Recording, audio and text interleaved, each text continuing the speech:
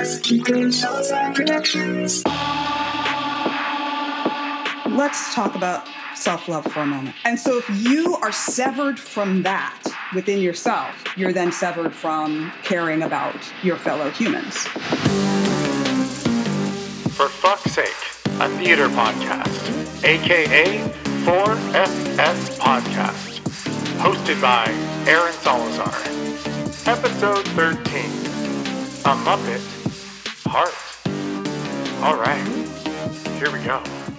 Hello, everyone. Welcome back. This is episode 13. We had a little break off to usher in the fall, to let everyone sort of like sit and marinate in the vinegar water that is the current political climate. Hi, I'm Aaron Salazar, an award-winning New York City theater producer and director. If you want to find out more about that, go to 4fspodcast.com.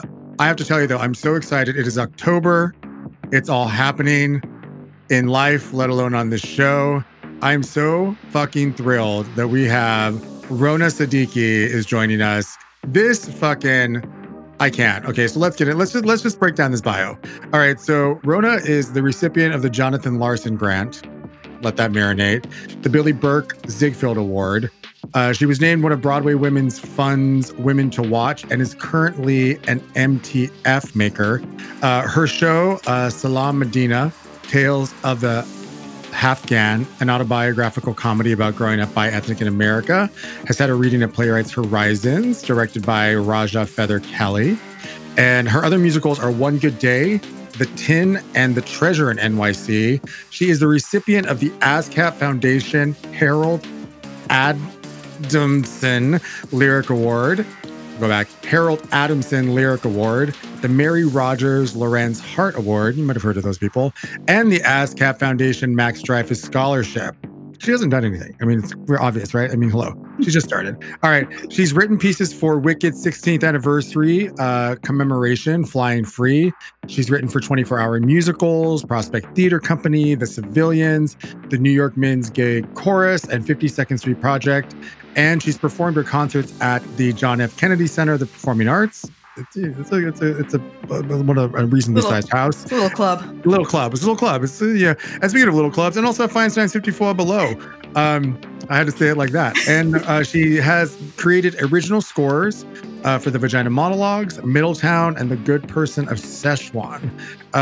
Rona also was the music director for this off-Broadway show called A Strange Loop, where she received an Obie along with the cast and creative team.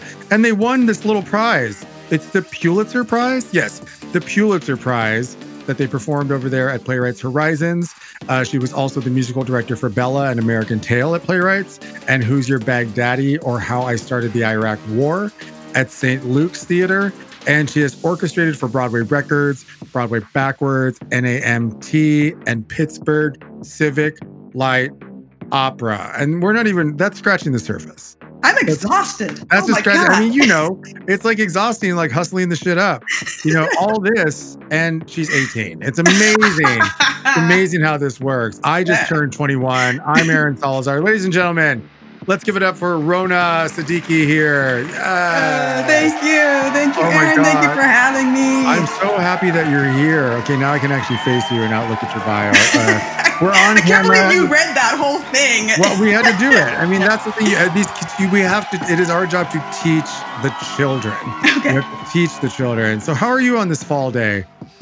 I'm grateful for many things. Grateful for my apartment, for this beautiful day, for food on my table, and to be here with you. I'm obsessed with that already. See, we got to start with some gratitude, everyone. Yeah. I agree. The one thing I got to say that's been keeping me sane during this whole chapter in our lives is every day I wake up and I'm like, thank you so much that I'm healthy and that my friends are healthy. Yeah. And it's something we got to keep in perspective right now. Not that I'm trying to tell everyone what to feel, but if we're all lucky enough to be healthy, then let's start there. Okay.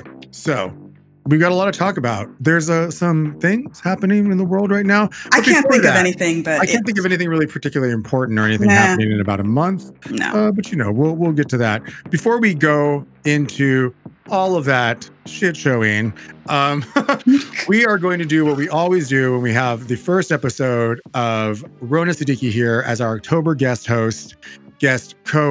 As our October guest co-host, we are going to do the elevator pitch. If this is your first time tuning in and you're wondering, first of all, who the fuck is this Aaron guy? Let me tell you what the elevator pitch is. So the elevator pitch, kind of like not exactly 32 bars. You take 2.5 minutes-ish to tell us a little bit about yourself, of whatever feels like it's currently right at the forefront of your spirit.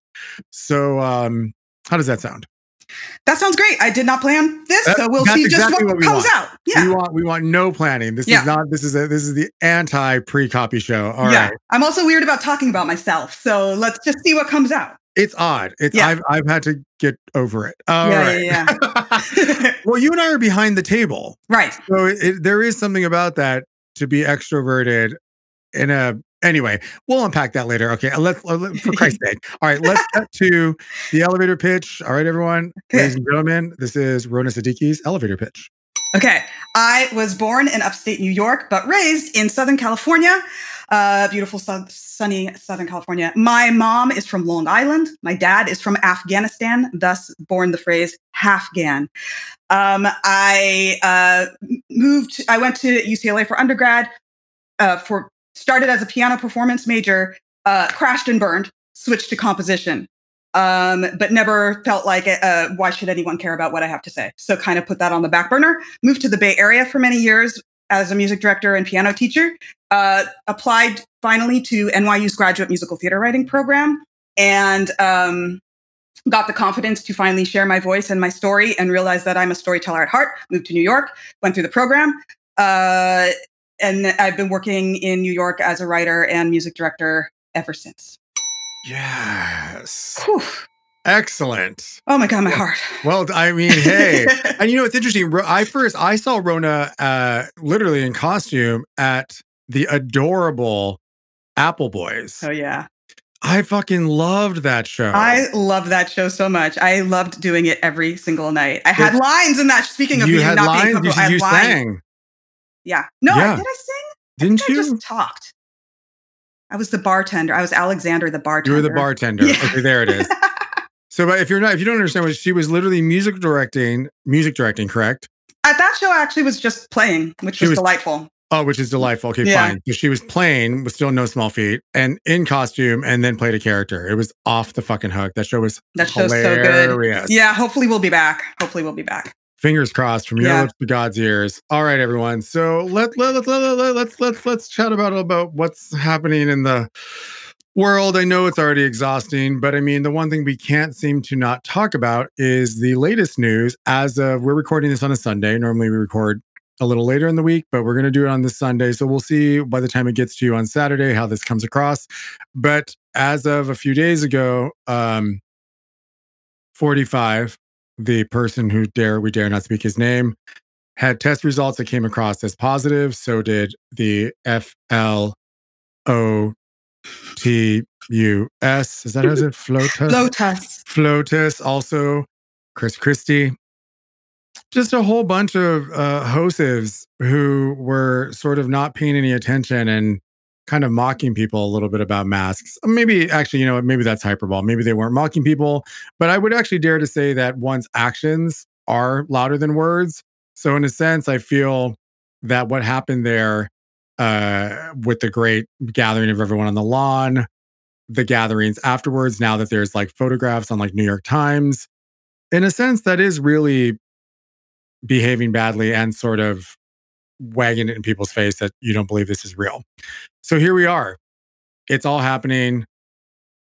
I have to tell you, okay, I'm curious about your opinion about this. Yeah.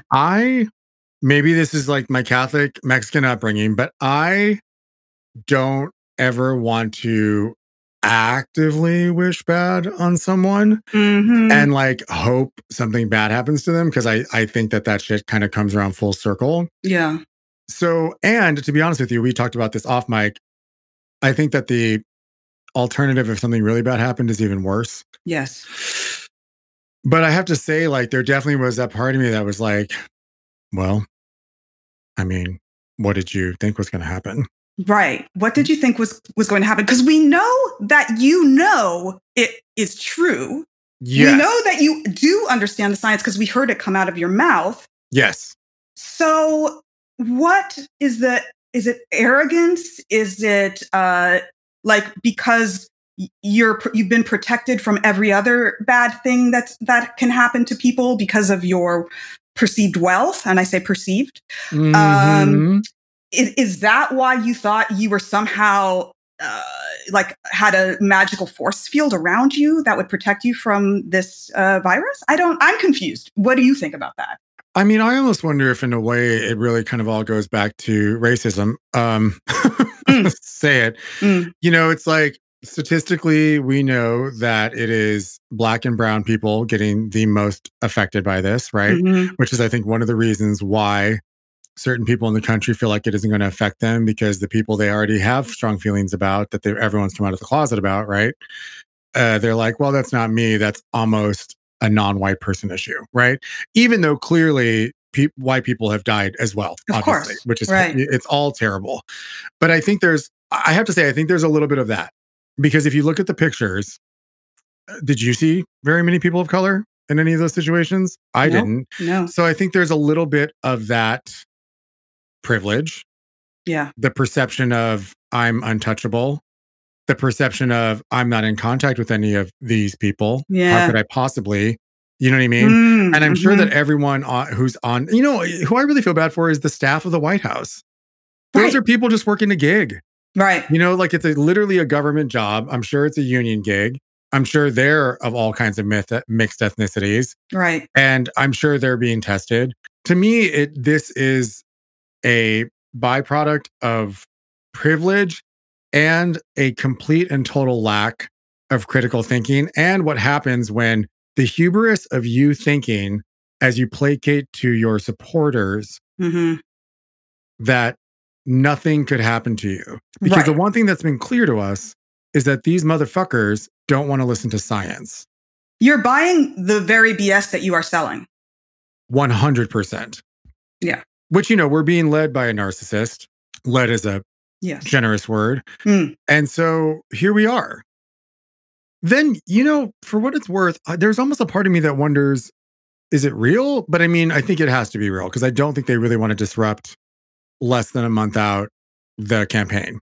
I don't think so either. And I think it's such a national security risk as well. And which also is making me question, Aaron, what kind of information are we getting from the doctors and the staff right now that, because we know that throughout history, when presidents get sick or undergo treatment or whatever, a lot of times it is kept secret as a national security, as protocol. So right now, we really don't know if what we're being told is true or not. Well, because there's all these little hints coming through, right? Where they're like, oh, he just got some steroids. Oh, he's fine. Actually, it's not okay. Blah, blah, blah, blah, blah. Right. So, I mean, listen, I want this man to live so we can have a fair election. Yeah. Because, I mean, it's already so much shitstorm chaos. But I'm curious to see how many more people are going to be tested positive. I know. It's a mess. I am worried about Chris Christie. I mean, these people, not that anyone else is, but I mean, how healthy is everyone? Yeah. What's been interesting with this situation is that the most recent polls that just came out that the results came out today is that the polls actually moved forward in favor of Biden. Right. And I wonder if this might be enough to make moderate Republicans like really push. Do you know what I mean? Do you think that there will be Republicans who are talking shit to their friends to save face, but actually might vote differently behind closed doors? I hope that is the case. I know a lot of these people are voting based on perceived strength. And so if now Biden is perceived as the stronger one, the one who can survive the virus, then maybe that sways them. If it's, I don't know. What do you think about that? I mean, I think that anyone with two eyes and any sense of critical thinking, which is something you and I kind of talked about earlier, might realize that this is a shitstorm. Mm-hmm. Like it has to. And actually, I don't think that any educated, well, maybe that's not the right word.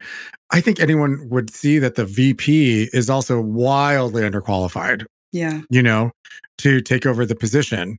And, in a lot of ways, Biden, for what it's worth, is very conservative. Yeah. So, I mean, we'll see. But I mean, it's going back to like the whole thing about it really is steeped, though, right now in his major supporters in either active racism or being comfortable with racism. So I don't think that actually to the cult of the following, any of this matters. So you think people will just still vote for down the Republican line? I mean, I think that the major culty ones who have been okay with everything happening so far, because that's something I've talked a lot about, is the cult mentality of this whole that past 4 years. Right. The MAGAs. I don't think it matters to them. Yeah. I really don't. I think that they're closed, they've got the blinders on, and that is where they are. It doesn't matter. Which actually leads me to something you brought up earlier when we were talking before we got on the mic, kids. Even though we were on the mic, that doesn't matter. Okay. We were talking about your notion that there has to be a lack of self-love, right, for people to be behaving in a way that is against their better interest. I'm curious for you to unpack that if you feel. Yeah, I feel like let's talk about self-love for a moment. Yeah, let's do it. What even? Cue what the music. is that? Let's do it. No, but cue the music. What that is to me is a connection to your deepest self, which is a recognition of your connection to others. Yes. How we are all interconnected. Mm-hmm. And so if you are severed from that within yourself, you're then severed from caring about your fellow humans. Yes. You're somehow replacing that with lies, toxicity, I don't know what you're thinking. Greed will fill you up. Riches, I'm not sure. But if that is what your guiding principle is, then where is that road leading us to? What examples have been really glaring to you that have made you kind of get to this conclusion? Because I mean, this conclusion for you, or this almost thesis, right? Yeah. Is coming out of, I'm sure, you trying to wrap your head around any justification for the way people have been behaving lately. That's right. I just learned of a shooting in my hometown, near my hometown.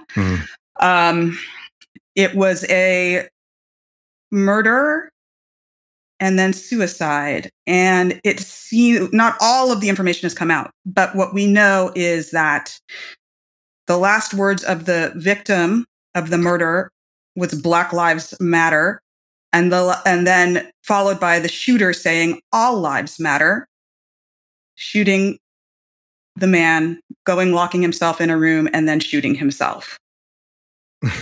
What? Yeah. How have we gotten to this, Aaron? Like, how have we gotten to that? So it should be noted that this was a gentleman whose last name seems to infer that he could be of the Latinx community. The notion I'm getting from what you sent me with this is that actually had nothing to do with it. This was about the stance of someone standing up and saying that Black Lives Matter, and then literally someone who disagreed and then killing this man for that reason. Right. Which, in a sense, it's like the Civil War. Right. How do you have that much hate in your heart? how I don't have an answer for that. But I mean, is the question here hate? This is a conversation we've had in other episodes, and I was talking about this with Morgan in September. Hate is such an interesting emotion because it is next door to love, because it requires a lot of energy. You have to have a lot of energy, a lot of time. You have to feed it. You got to put coal in the fire. Yes. You know, like we all dislike people, and like I can dislike a person, and in truth, they don't really occupy my thoughts unless I have to come in contact with them, because I don't hate them, because I don't think about them.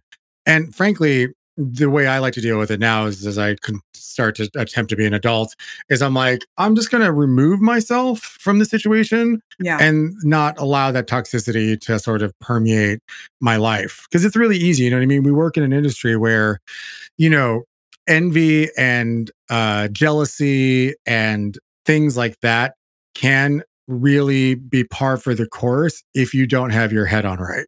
You know, and it's important as artists that we have to understand that there's room for everyone. There really is. Absolutely. But, you know, that's something I'm sure we'll fucking unpack this month. But yeah, so the hate thing, I think it's exactly right, because that kind of crime is something that could only happen from someone who really fucking hates. And to bring it back, you know, I'm curious about what your thoughts are in terms of what self-love means that works as a tool against letting yourself and your spirit get to that place. Yeah. Well, let's talk about fear. Yes. Because it's the fear that opens the gates to the hate, right? So why are we scared of somebody who, say, looks differently than we do? That is because we are being, and leads back to the misinformation thing, because we're being fed a narrative that is false, that causes us to see each other as not connected, as different from each other. And so at its extreme, that fear pushes us into the hate, which pushes us over the edge. I mean, not us, you know, it's a possibility that somebody who's unhinged can go down that path. Yeah. Well, yes, I completely agree. And when you talk about the narrative, are you referring to kind of the American narrative? The American narrative. The American narrative. Yeah. Because, you know, it's something that I've been just saying openly. To be American is to be racist on a certain level, because we are a country that has been built on genocide and racism and slavery, and we have all internalized it. We have all internalized it. And I think being someone of color and someone who isn't perceived as white or like as a light-skinned, like Mexican kid who with indigenous roots in my family heritage, you know, it was an interesting thing to be perceived as exotic, or like those code words that are acceptable. Exotic. If I had a dime for every time I was called exotic, I'd be which I would love to unpack with you, because I actually feel like aesthetically, the way people have probably perceived you, I feel like you and I probably have a lot of identification with each other. I bet you're right. Do you know what I'm saying? Because everyone's like, oh, you're sort of like Dina Mir. Yeah, like, oh, what are you? You're so interesting. You're so interesting looking. And then what's funny is it's almost like when people unpack that shit, it's almost like they need to quantify what you are to figure out if they don't like you. Oh yeah. We've got to be able to put you in a box. Yes. So that we know what to do with you. Otherwise, it's like does not compute. Like yeah. And everyone wants to sort of quantify. Or what's interesting with that is that then you tend to become you become the I don't like the word use token, because that seems odd to me, but you're almost like this little boutique gift to them that, oh, look at my ethnic friend. Yeah. Look at this, so exotic and cool. Look at the eyebrows. Wow. Look at how accessible they are, and a very sort of like they're clearly not from any Aryan nation. Yes, but Right? listen to how they talk so Listen, they talk eloquently. so nicely on a good day. And all that shit is so horrifying because it's also that is the shit. And this is always what this podcast ends up always being about, people, because this is what we're doing. But that is the shit too, where you turn people of color according to internalized colorism, right? Mm-hmm. Against each other. Because the truth of the matter, I'm talking about this a lot. Like, for example, I'll speak for the Latin community. And I've been reading books about it to know that I'm not out of my mind. There is a thing with a lot of the, Latin community that sort of has been pitted against. Now, I'm not saying as a rule, but where there's like, from systemic oppression and white supremacy, pitting like the Latin community against the Black community, right? In an internalized, insidious way.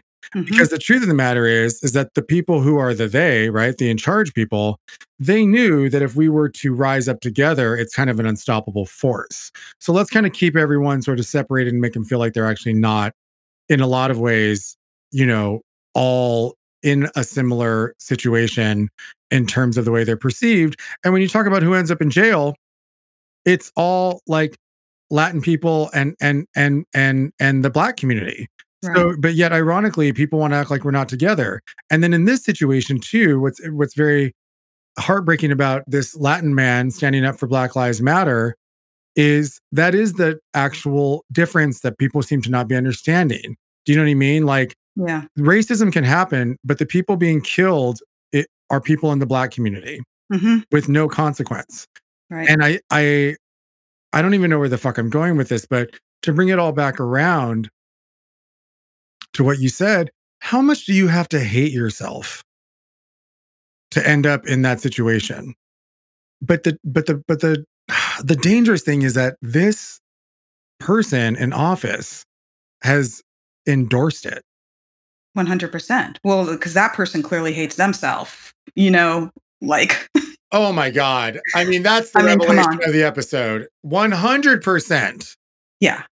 Yeah. And you know what else I want to, I'm about to rant right now, but. Please. What I'm also very, very sick and tired of is this perception that the president of the United States must be a business person because running the country is a business. Motherfuck that. Yes. Because what the presidency is you're a public servant. Yes. Should you know about this? Should you be educated on what business is? Mm-hmm. Yes. You are in that position to serve the citizens of the United States, to serve and protect them, really, right? Yep. Commander-in-chief for that shit. Exactly. So if anybody is getting into that role for any other reason other than to serve, no. Yeah, because it isn't, because to quantify it on a spreadsheet leads us to exactly where we're at. Because then there's no civic minded thoughts. I mean, look at all the actions that have happened. I feel like I'm a squeaky door with this, but what became very clear to me, because I'm sure some of you are listening for the first time because you love Rona, and welcome, please come back.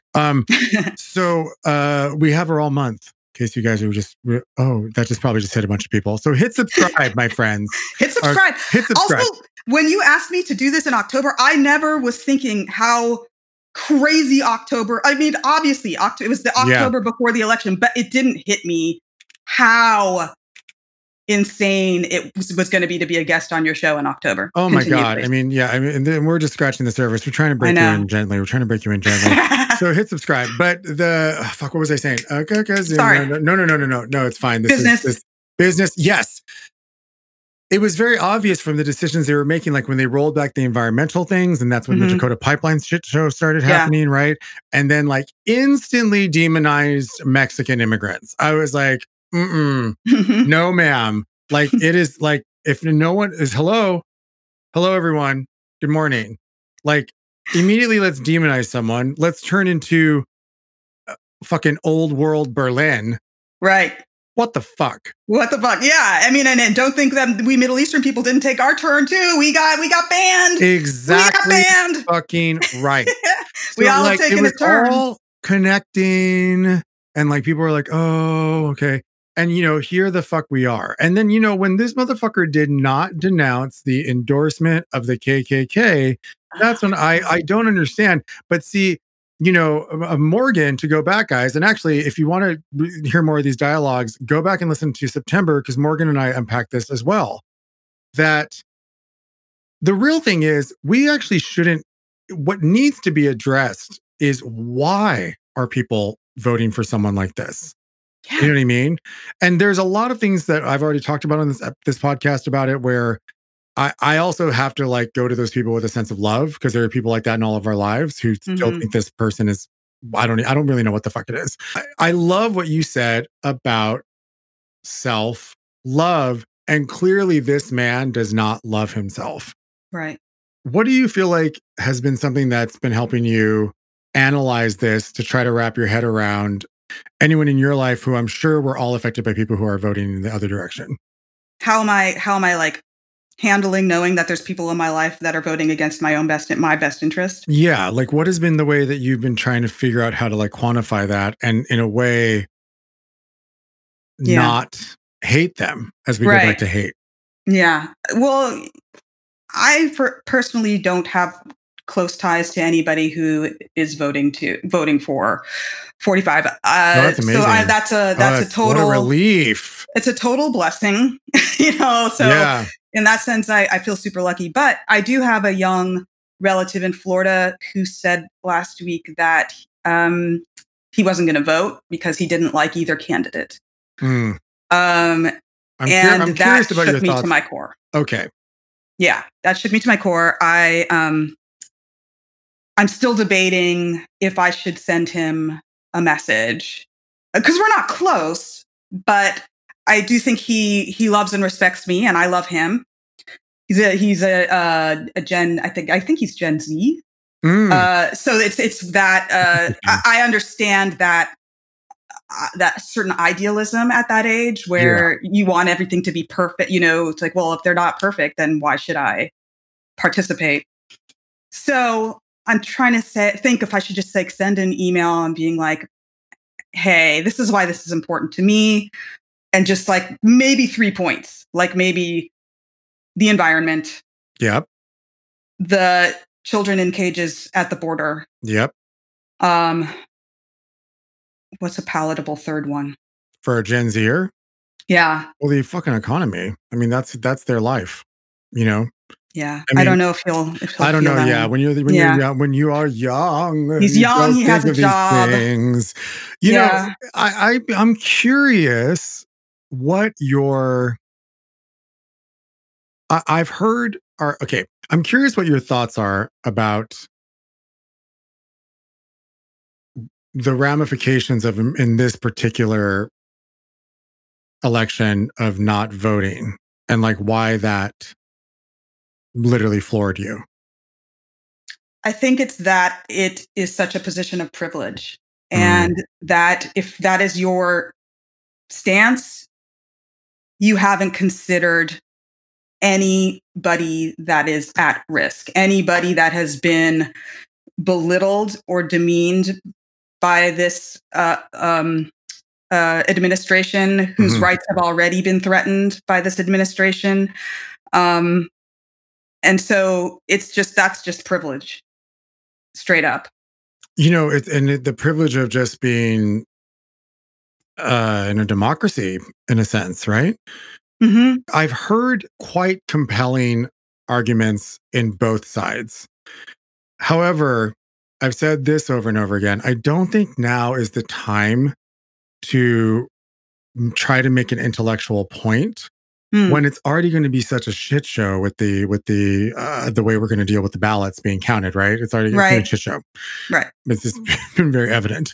And I think of all the times to like make an intellectual point, now is not the time. Now is not the time to make an intellectual point. And it's true. It's to not vote in this situation. I can understand how it is if one is has always felt oppressed and thinking that these people won't do shit for you. That's fair, because this first act of actionable voting is just the first step in really what we have to start demanding. Right. If God willing, we move forward. Right. I mean, which is really what that is dismantling capitalism as it stands right now. Well, fixing it. If there's anything that this time in history has proven to us is how fragile everything is, how quickly our economic system can burn to the ground. Do you know what I mean? Well, we were already on the precipice. Yes. We were already on the precipice. Yes. And as an artist, how, actually, this is a good thing to ask you, because this is the first time we're chatting. How have you been navigating this upheaval in your life with everything happening in terms of the way this has directly affected our lives? You're creating, that much we know. Like, you're creating, you're doing what you can do. But has it been something where, actually, let me frame it a little more clearly. When it all went down, I'm sure everyone took the moment, right, to basically, I'm just going to have a panic attack for 2 seconds and then I'm going to do it. Right. Did you immediately feel the need to stay active, or did you allow processing? So when when we quarantined, I lost all of my work for the foreseeable future. My career was taking off at that moment. And I grieved. I grieved for a couple days. And then weirdly, I felt this sense of peace and calm that I hadn't felt in a really long time, in that, now I don't actually have anything I need to do. I don't have. And Aaron, I must say, I was also in a position of privilege in that I just won 2 big awards that enabled me to have financial peace of mind. Because if I didn't, like many, many, many, many, many of my friends, then that stress would have not allowed me to go to my creative place, for sure. So that was a privilege that I was lucky enough to have. Well, it's also, but that privilege came out of, for what it's worth, that came out of you busting your ass. I did bust my ass. So there's that. Yeah, but the timing, let's just say the timing could not have been better for me. I was so lucky at the timing of everything. And I just got it, that Harold Adamson Award only happened like a month ago. So that was an additional amount of money that right when I was getting to the point where I was like, oh gosh, I don't know, 6 months from now, what am I going to do? And then it was like, boom, ASCAP called. Just like, what? Yes. So anyway, all that to say, I felt a sense of freedom in my creativity that I hadn't felt since I was a child. And I was able to start producing work that came from my little Muppet heart. And so I was writing, I wrote a love song to my sweatshirt. I was playing, classical piano again, like I hadn't done since I was a child. Because I grew to actually almost hate playing piano because it was such a forced, you have to do this thing to music direct. You have to, and I didn't find joy in it anymore. Interesting. So I was able to kind of come back around and enjoy the instrument that that I've been playing since I was 4 years old. And like I said, I got cut from that UCLA undergrad program. So I have always had a little bit contentious relationship with piano, but swinging back around to it felt really nice.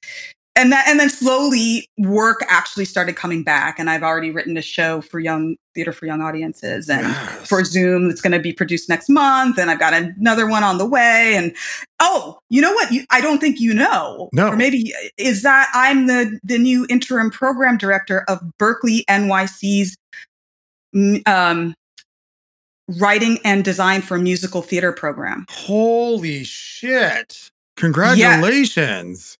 Thank you. So this is a brand new program from, the Berklee College of Music that's going to be based in New York at the legendary Power Station where they produce all the Broadway albums. Holy shit. And I'm creating it from the ground up. Wow. So that's now been a blessing that's come to me that I've been working on. Well, for what, you seem to really be someone who the first thing you did on this show is you expressed your gratitude, which is amazing. And I can't help but feel as I will continue to get to know you these 3 weeks, that seems to be something that is clearly working. Yeah. You are trying to keep, dare I use this word, a positive forward motion, perpetuation of, actually, let's call it something what it really is, like the energy of love around you, Yes. because Mhm. that like attracts like, right? Like Right. attracts like. And I identify with what you said about you feel more creative now that you're actually getting back to that part of you that was a kid, which to me, what that translates to is you tapped into that little part of you before fear set in, Yeah. and that Mhm. part of you that didn't really doubt because you were just playing make believe. Right. And I identify because I really had an awakening as an artist, and I identified so much fear that was in my work, and then identified, wait, what am I doing, right?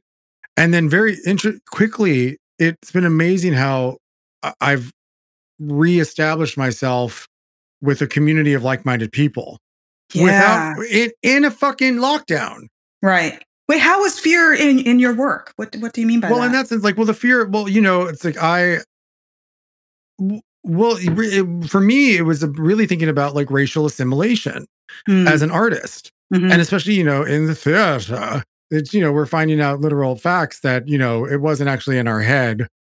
The way everything looked is really real, right? Right. And the only way to change things is awareness. So we'll see how this fucking goes. Right. But the fear of, basically, like, who am I trying to make happy? And then what I had to identify is that who I was trying to make happy were white audiences, Ah. as opposed to trusting my own lived experience. Mhm. You know what I'm saying? I And do. also not being afraid to create things that were actually really close to my heart in terms of subject matter, because the truth is, the little religion, we all create. And when you're a creator like us, you have your little religion, right? You've got your Mhm. little thing, you know what it is. I can even make fun of it, to be honest with you. Mhm. Yeah. But that didn't change. The taste level didn't change. The way I like to go about things didn't change. The way my sensibilities haven't changed. But You lost your fucks to give. I lost my fucks to give. And I was like, Yeah. let's just fucking go. Let's just do Yeah. it.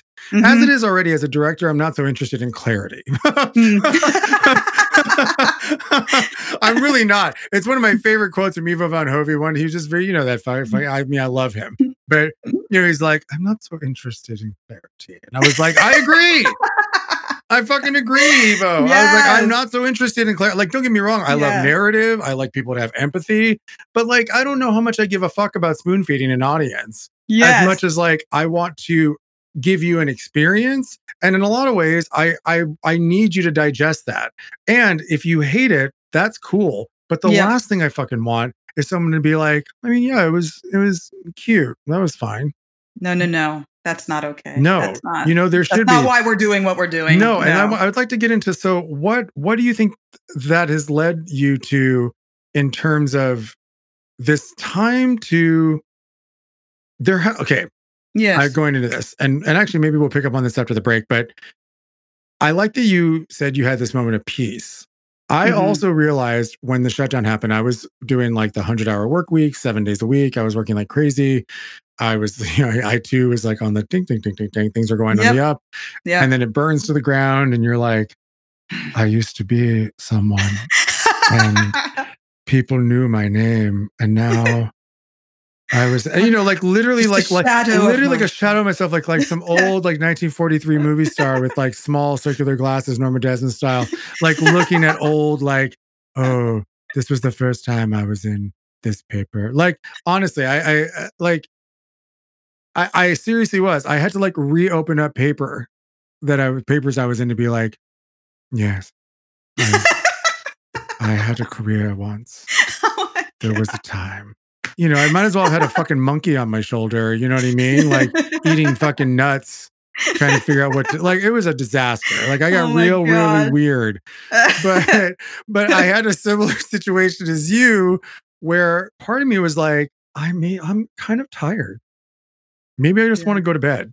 Yeah. Maybe not that I actually got depressed and slept. I actually kind of got to work right away. Mm-hmm. But in a lot of ways, I almost feel like the universe was like, yo, because the direction I was going in, even though shit was working, I was still creating work based out of fear. I don't think it would have been Yeah. obvious to the audience, but I'm in a lot of ways, I think this has been a blessing. And is that how you feel about this pause? Okay. I have many feelings. No, actually, I want to be clear. Maybe let me think about that. When I say a blessing is spinning this so that it became something bearable. Right. Correct. Okay. Two points. Will I deliver them in the correct order? That remains to be seen. Hey. Okay. Number one, I feel like much of the work I've done in the last 6 or 7 years has primed me for this moment, in that I got to music direct for Kirsten Childs, who wrote Bella and American Tall Tale, who is unabashedly herself and is not trying to placate to anyone. Interesting. She is fierce. She has always taught me to be the same, and to tell my story. And so I've basically, I just adore her. I idolize her.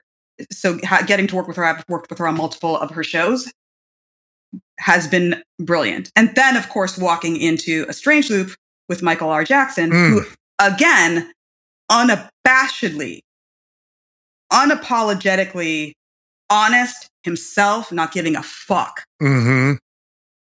Couple that with watching the many shows that were allowed to be on the stage written by people of color, and many of them were doing that placating to the white audience thing. Yeah.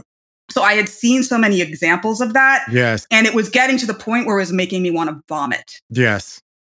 And so when I started creating Solon Medina Tales of a Halfgan, I knew I wasn't, I don't even think I could placate to that audience if I tried. That's how secure I was with that. This is going to be my story, and I don't care if you get it or not, but I'm going to tell it as honestly and with as much nuance as possible. You know what I'm saying? Yes, yes. Okay, so that's my first point. My second point is that this whole notion of self-love, bringing that back, I think also lends itself to adaptability. Mm-hmm. So that when circumstances change dramatically the way they did for us, we were able to handle it in a way that didn't destroy us. Of course, you're going to be depressed. Of course, you're going to have bad days. Of course, you're going to feel hopeless sometimes, and you're going to cry, and it's going to be hard, but never to the extent that not even close am I going to be broken. Not even close can this break me. Amen. I think that's actually a great place for us to take our little break. So, ladies and gentlemen, if you have not, it's time. We take a little recalibration break, meditation break. So my suggestion to you right now, as I'm an immersive theater director, is to put on your headphones. If you don't have them on, do it, press pause, sit somewhere, plant your feet on the ground, and we're going to take a minute, we're going to breathe, and we'll be right back.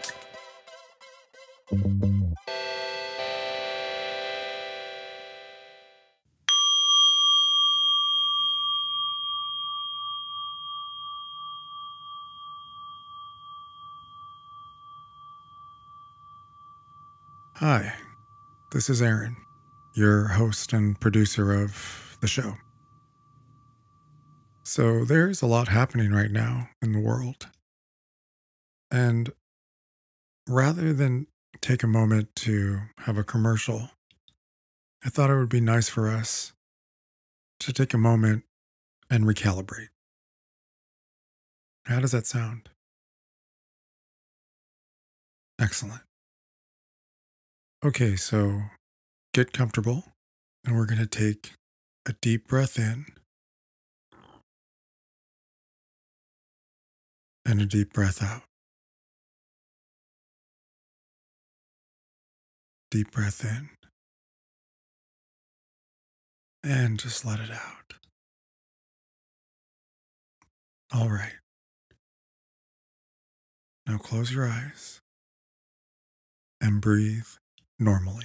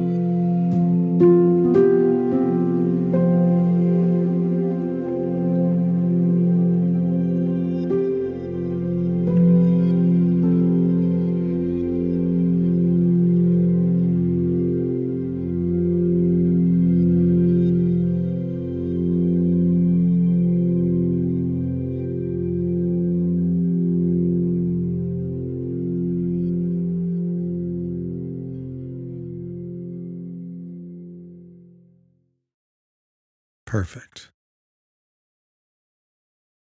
I hope you feel a little better now. And just remember, you are perfect. And you are loved. Okay. Let's get back to the show.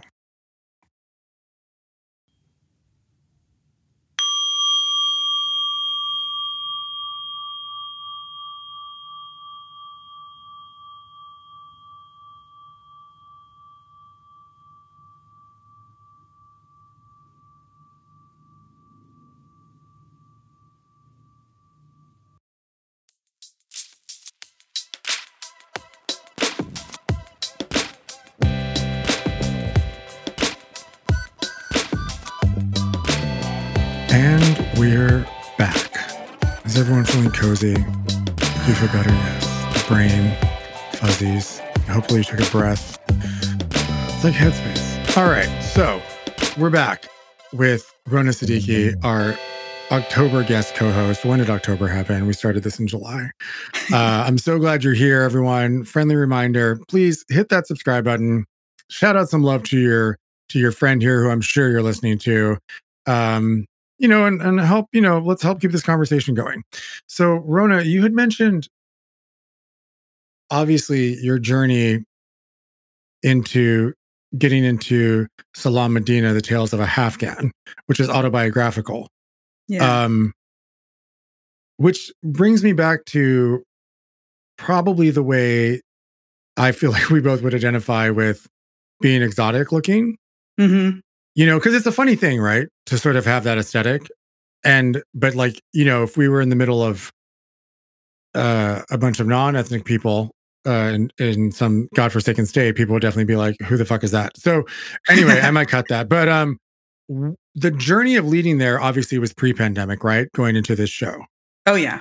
What I'm curious about is you as an artist of color, a woman, that finding your voice in the musical theater to me seems like something that's challenging. And has it been an interesting journey leading up to where you are now to remain authentic to your voice? That is a really good question. And please, listen, everyone, we got 3 more episodes, so we'll unpack what we want right now. Okay, not everything has to happen. So, going back to what I said in my elevator pitch, yes, about that, I didn't really think anybody cared about my voice or what I had to say. I didn't believe in its validity or its importance. So, getting to a place where that became not true anymore, where I was able to understand that I had the skills to express myself in a way that others could relate to, and that it was cathartic for them, so that then it actually felt like service to me, that it wasn't about myself or my ego, then that was when I was able to step into it more. So when I was at NYU as a composer, like my class had the most ridiculous composers in it, like just beyond fierce, like so good. So what happens when you're in that bubble for 2 years is you start comparing yourself to those people. You start being influenced so much by those people. And so what winds up happening is it creates like an insular sound. And I don't know if you've heard, and it happens like this. There's a kind of like an NYU sound that a lot of people talk about that comes out of that program. Anyway, it happened to me, you know, and I don't regret it at all because it pushed me to think compositionally in ways that I had not thought about. But when I got out of that program, it was like, okay, now you have all these new tools in your toolbox. You have more confidence in yourself and your voice. How do you put those together to regain control over your own compositional style and what you want to say to the world? And so that journey since I graduated in 2012 has been kind of a joy. It's like the more authentic you can that when you can create from that place of authenticity, yes, it is the most satisfying. And I love what you said because that's exactly how I completely identify with you when you said of service, like being of service to the work. Yes, is what you're implying. Yes, exactly. And you know, there's, I think it's an interesting thing to be on the outside of this artist's life, because I think that when we all actually hit that sweet spot, you do realize, why am I doing this? Right? Because seemingly it could seem like you're doing it to satisfy yourself, but then you realize, and there's a whole bunch of us with the same mindset, that, oh, I'm being of service to the work. Right. Which is, you know, there's people, this is all about the work, you know, like there's that joke about it, you know, like, you know, Maria Callas vibe, but it really is all about the work. And that's what makes the difference between, the difference between when you're on a project where everybody has that in mind, and then when there are those projects where the root of why it's been created is something else. And you feel that. Yes. You feel that. Yes, which is interesting, right? Because both mindsets can achieve success. So it's well, how do we defining success? Are you defining that as a there we go, money or a Tony Award? Well, I think let's unpack this shit. Okay, so you know, Broadway is closed. Broadway is simply one facet of theater. We all know this, but it is our mythology. And it's sort of like, listen, if we all get there, everyone's going to be like, a word, great, awesome. Like there's nothing, who's going to argue, right? But you know, there's so much more than that. And I think it's interesting when you talk about success, because oftentimes people think of that as success, right? Right. When there are plenty of downtown artists, and maybe I use that term loosely, but like, let's say non-Broadway artists who to me are a success. Like they are, they have achieved like this level of artistic accomplishment that I'm dumbfounded by. So I think when I say success, I mean in the sense that, okay, let's say it like this for us. You can chase something that has nothing to do with being of service and very much get producers and have your work get manifested. Sure. I'll say that. Especially if you're a white guy. Yes.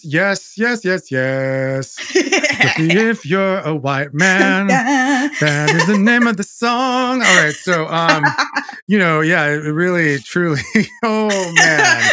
Are we going to cut that? We're not cutting that. No, we're not. I just, son of a bitch, that song is, I wake up to it some mornings. I'm like, oh, I was like, I didn't realize I had that on my Spotify playlist. Shit. Yeah. And, you know, this, you know, it was only, you know, the only way to, you know, make work is to actually make work. And so, you know, I think in this next chapter that we're going to find out with, I think what's hopefully going to be the awakening of the theater industry is realizing that to harness and foster the work of people who are having lived experiences is going to be very important for us to progress. Yeah. And your lived experience of coming from this place now where you have created an autobiographical comedy, which I find to be really telling of your sensibilities. Um, Mhm. is the way you're looking at the next phase of this, has it changed since the first iteration that was prior to all the pandemic nonsense? I feel like I have a big rewrite coming up. I have to put the pen to the page. Because you wrote the book. Yes. Damn. Yeah, exactly. Damn is exactly right when it Yeah. comes to the book, because the book is Mhm. like my Achilles heel. So all of what has been going on has been subconsciously coloring what I know this rewrite has to be, because I know that what the problem with my show has been up until now has been with my main character, Medina, aka myself, Mhm. and the lesson that Medina must learn from the beginning of the show to the end of the show. Now, out of curiosity, what made you frame it as a comedy, or did you realize that that's what it became as it became? I have to write the funny. I can't not. I don't know. I am a Muppet, Aaron. I can't help it. I appreciate that shit. I cannot appreciate help that. it. I also study comedy. I love comedy. stand-up? I love stand-up. Yes. I love sketch comedy. I study it. Same. I love that it's an art form that's used as a tool to express pain Yes. in such a way that can get through to anyone. Yes. And if you can't laugh at your pain, I mean, we have to Yes. find humor. We have to find the light in it. Yes. Because we are creatures that we need hope. We need light. We need hope and light, without question. So, right. And it's not saying we're not delving into really difficult topics. It's just the lens that we're using. So I can't help it. I wrote the first song I wrote is called S's and Sam, and it's all about the trials and tribulations of having a difficult to pronounce last name. And so my mom, who is Long Island Italian, took on the name Siddiqui. And when I was a kid, I used to hear her on the phone, and she would have to do the spelling of the name. And it drove me crazy because she had a little bit of the New York accent. S as in Sam, I. D as in David, I. Q-U-I. How many times I heard that? Oh my and I God. swore that I would never, ever do it when I became an adult. And then, so the song is basically like, and then you become an adult and you're on the phone and the person has no idea what you're trying to say. And you find yourself having to do it and you become your mother and, and then you spiral out of control. S as in Sam. Sam. I. Oh, it's perfect. I mean, it's perfect. Yeah. And well, so we're going to have time to really get into that too, as we keep talking in this month, God damn it. I'm curious about so you got out of NYU and you learned all these things that are really good, all that pedagogy stuff, right? Yeah. What would you say was the moment when you realized like what your MO was in terms of musically finding your voice? I'm fascinated by that. And do you feel that was directly influenced by both cultures that you have grown up in from both parents? I mean, truth be told, I grew up listening to the pop music on the pop radio. Yeah. That's my biggest influence. Yeah. In my little Muppet heart. So I can't help that pop and groove is where I go. But then I also have this like classical background. So that's in there too. But I also, my ear is such that I could listen to a style for a weekend and then I can I can pastiche the heck out of it. Like I can do that. So when I had to start pulling from Middle Eastern music for my show, I'll be totally honest with you. I hated the music my dad listened to when I was a kid. Whenever he drove us to school, It was like Dad's I was like, weird. oh Yeah. God, turn it off. That's another song in my show called "Turn It Off, Dad." Because we just like, I didn't want to hear it. I didn't like the nasal voice. I didn't know what they were saying. Yes. It was just horrible to my ear. Horrible. So now going back and like drawing on that for influence has been really fun. Do you find it hits in a more sentimental place now? Oh, for sure. It's funny you should. I definitely identify with that because I remember like when like the classic like folk Mexican music would come through every now and then in my family. Because we were pretty, very pop music too, like and like and then actually classical music. But it's funny now.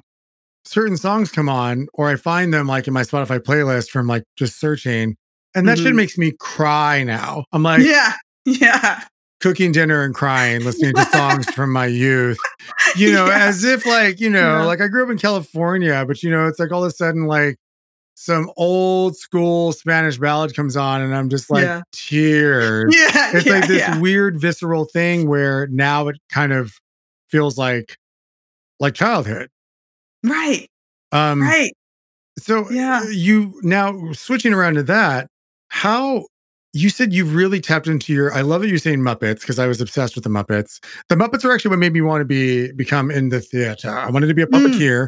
And then I remember Jim Henson died. It was the same week that Sammy Davis Jr. died. If I'm correct, we'll fact check that and find out if I'm wrong. If I'm wrong, I'm sorry. And I remember thinking to myself at the ripe age of like 8, I'm like, what am I going to do?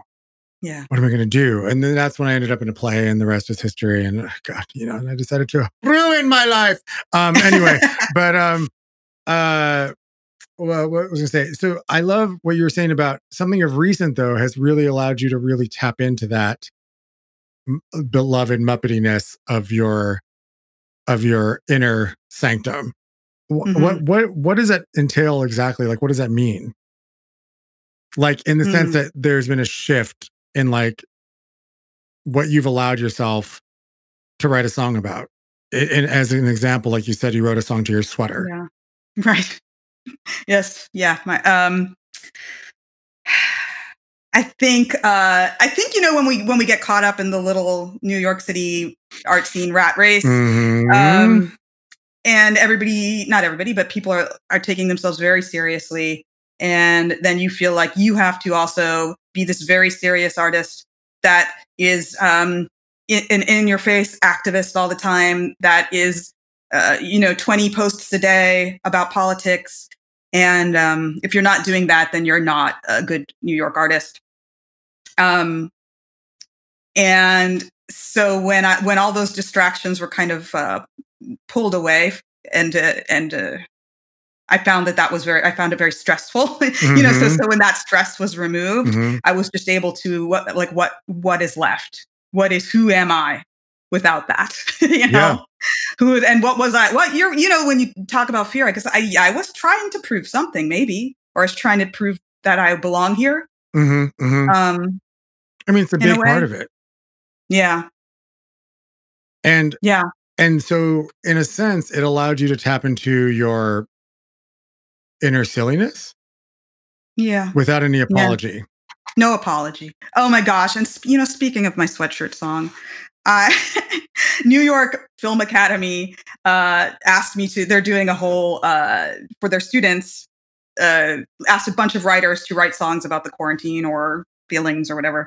And I was like, well, I could write you something new, but I got this song about my sweatshirt. And they're like, we love it. They're having like these amazing kids sing my sweatshirt. I can't believe that these two phenomenal singers from New York Film Academy are singing my dumb ass song about my sweatshirt love. And then my sweatshirt sings a song back, Aaron. The sweatshirt sings a song back. Hoodie's Response. So I was gonna write a love song back to me from my sweatshirt, but that's not what happened. When I started writing the song, my sweatshirt was pissed. I didn't mean for that to happen, but the sweatshirt was pissed. And so it's basically the sweatshirt listing grievances against me and not having my love. So these kids are performing these two songs, and I can't believe that that's actually a thing. That's Is that going to be on happening. YouTube? Are they going to film it? Yeah. All right, you're going to have to send us the link, and I'll send you the link. I listened to them rehearse it yesterday, and I was crying. I was laughing so hard because I never intended for actual real performers to ever sing these songs, and it's so funny. You know, there's something about this particular medium of like being composers that I'm so fascinated by. So in my theater company, I have 2 resident composers that all my shows have an original score, and the score is a character in the show. The music is huge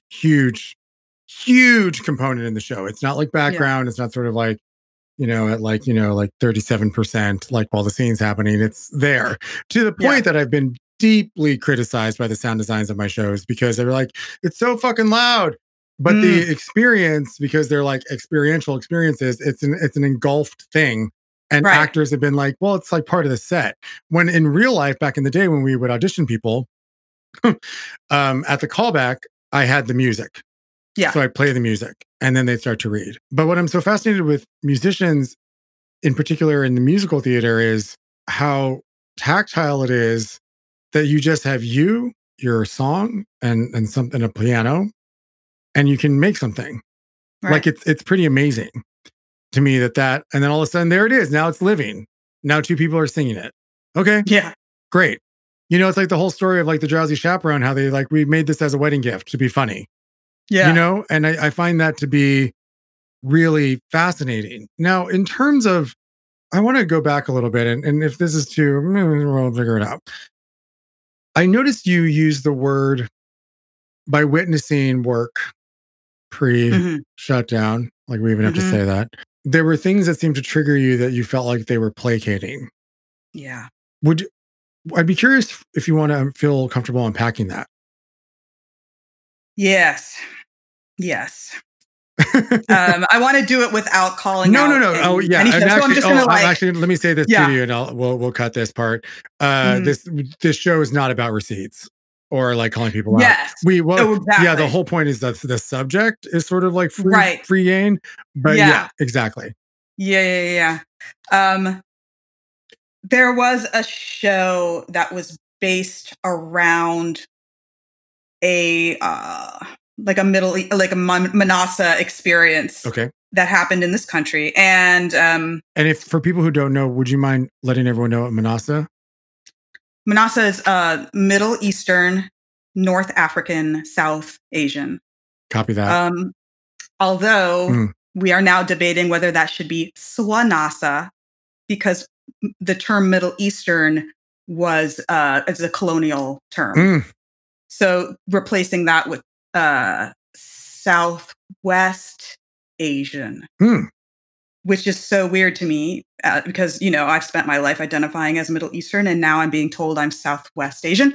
But that's a totally other subject. Another subject. Well, this is a lot. Yeah, actually, I have a lot of thoughts about all that stuff. But yes, please. Yeah. I would like to hear your thoughts. Anyway, so this show got is the word maudlin, is a word like overly emotional, like we have to tell you about this painful thing in any way so that you can try to understand, white audience, like so that you'll empathize with us. And it became saccharine to me to the point where they were actually like handing out food at the end,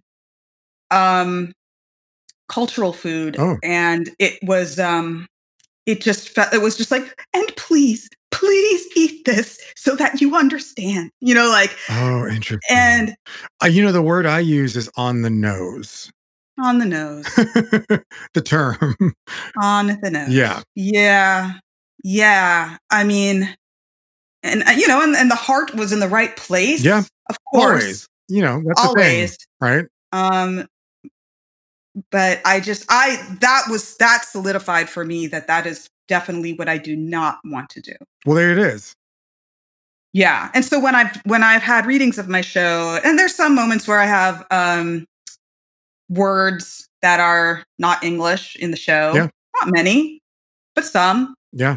And if people understand it, great. And if they don't, great. I don't really care, but I want to put it there. Yeah. You know, it's funny you should say that because you're probably gonna hopefully you'll see this next thing I'm working on.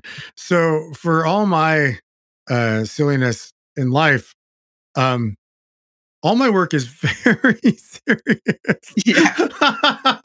It really is. I'm working through something. It's very intense.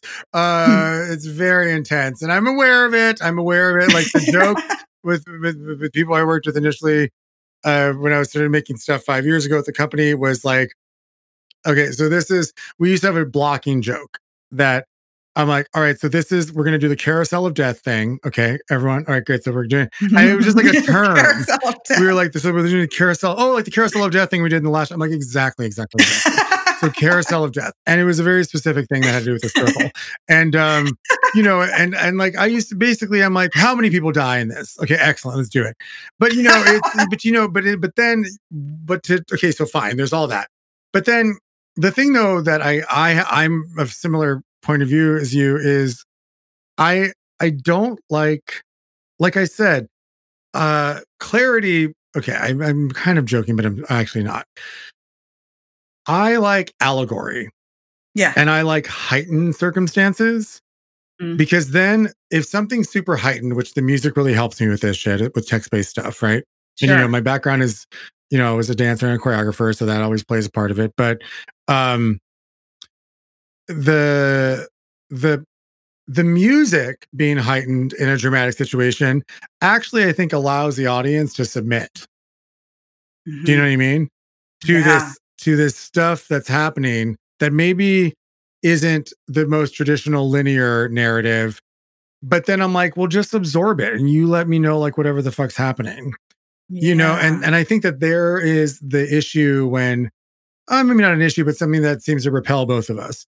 When I go to something and it's so on the fucking nose, I'm like, could there be no mythology here? Is there no allegory? Yeah. Can we also it's theater. It's fucking theater, man. The thing I like about it's not the news. It's not the news. No, and now with theater changing where it isn't, it isn't theater anymore, right? Because now that we're moving into different mediums, I think we got to find new names. Yeah. If something was never created for a proscenium, then it is actually, the truth of the matter is, dare we say this word, we're creating art. We're actually in a time now where we're creating art. Yeah. Art for the sake of it. And we're doing what we only know how to do as artists, which is I'm going to make this thing and I'm going to make it available here because that's where it can be available. Right. And so there it lives. And, we're in an interesting place right now where the template is broken. It's gone, which I think is God's gift, to be honest with you, because it's going to force a lot of us people and a lot of people who are on the nose, which isn't to criticize, but, maybe I feel like being on the nose is the easy way out. Yes. It's the easy way out because it doesn't tend to be very nuanced, Right. and it also, I don't ever like to commodify grief in a literal way. Do you know what I mean? Like we're all grieving. Everyone's basically just trying to grief is the basis of everything. And grief is the basis of comedy. Like comedy with, what is it? Tragedy with time is comedy. That's the whole thing, right? That's what makes it so fucking funny. Like, do you know Kiki and Herb? Yes. So I was watching the Kiki and Herb. Oh my God, I'm obsessed. Justin Vivian Bond. They have it playing on Joe's Pub right now. It's so fucking good. On demand, their last show they did. And there are such moments of that are so moving and touching. And it's a preposterous situation. It is so ridiculous. And I think that that's where, as artists, it's really our gig to offer people heightened situations to allow them to submit, which can be done in both drama and can be done in comedy. Dare we go back to the fucking masks? Do you know what I mean? Yeah. And if we go back to the traditions of theater of all cultures, it all started off pretty big and over the top. Right. And I wonder if like everyone had the same notion.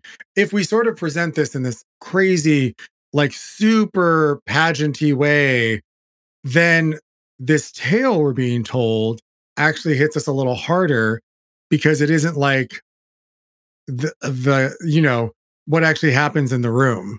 Because what it's happens, not a lecture. yeah, because let's be real, when real drama happens to us, I don't think most people behave well, nor Right. is real life drama particularly articulate. Right. The most serious moments in my life have left me speechless, and I was the worst. I couldn't articulate shit. Right. So then what we do as artists, right? Like what you're doing is we're digesting this shit and then trying to figure out, how do I make this shit palatable so we can be of service to the audience and communicate? Exactly right. You know? Yeah. And that's where I'm really fascinated with you taking a tale about your fucking life and making it comedy. Right. So like as your taste level now as an artist, as a composer, are you finding that using comedy as your medium has really been the thing that's made you able to find clarity in your voice? 100%. It's just, to me, the most direct way. Weirdly, it's the most direct way to me to communicate an experience. I don't know. I don't think I can even expound on that. I think that's just what it is. Well, yeah. But then, not to say I don't write serious songs or that there aren't serious moments in my show, because there are. Of course. I know you have to balance it. Yeah. And I know how to do it. Yeah. I for sure. I'm fascinated to see, one, this show when the world is back, and two, I'm really fascinated with you as a composer to watch like this progression of, especially right now, being someone who can offer also some fucking relief. Because I admire that you're working on comedy, because comedy's hard as fuck, like to get it right. And would you say though that like that is directly affecting also the stylistic ways in which you're writing the genre of your songs? Does a comedy song necessarily have to be a patter song, or is it up tempo, or are there comedy ballads? I mean, of course we've seen it, but to you, what does that mean in terms of like the way that shakes down musically? Yeah. Because is it that was, to me, driven always by character and circumstance. So I don't, when I sat down to write the Sweatshirt song, it turned out to be like a 90s boy band kind of vibe, because that's just what it turned out to be. But not all of my songs sound like that. So it very much changes regarding the character and the circumstance. And let's circle back around to some self-love. To me, it seems that this next chapter of you tapping into your inner Muppet, which I'm obsessed with, which we might have to name this episode, My Inner Muppet. Would you say that tapping into that inner Muppet heart of yours, which I love that term so much, really has been a product of self-love? 100%. And that self-love, that base for self-love comes from, having a loving family. So I am also very grateful to my very loving family. Otherwise, it's a much harder road. But no, please. Yeah, I think I've just been watching a lot of YouTube videos about this lately for some reason. But the gratitude, and then probably that has to do with the gratitude as well, is rooted in feeling secure and cared for when you're a child.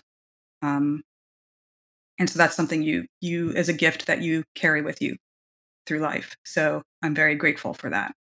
I'm obsessed with backstory. And so that feels like a really good place for us to, we did this first episode. Rona, it happened. We did it. I know it's happened. It is, it's a journey. And to be honest with you, the thing that I really wanted to do with this podcast that has been so amazing is I didn't realize, honestly, until about 3 months in, that I'm like, oh, I really wanted to find like-minded people and like form a community of like-minded people. Do you know what I'm saying? Yeah. So that's what I'm mhm. so excited about, to have you here. And thank you so much for joining us for October. So everyone, if you're listening, Rona is here for 3 more episodes as we lead up to the election.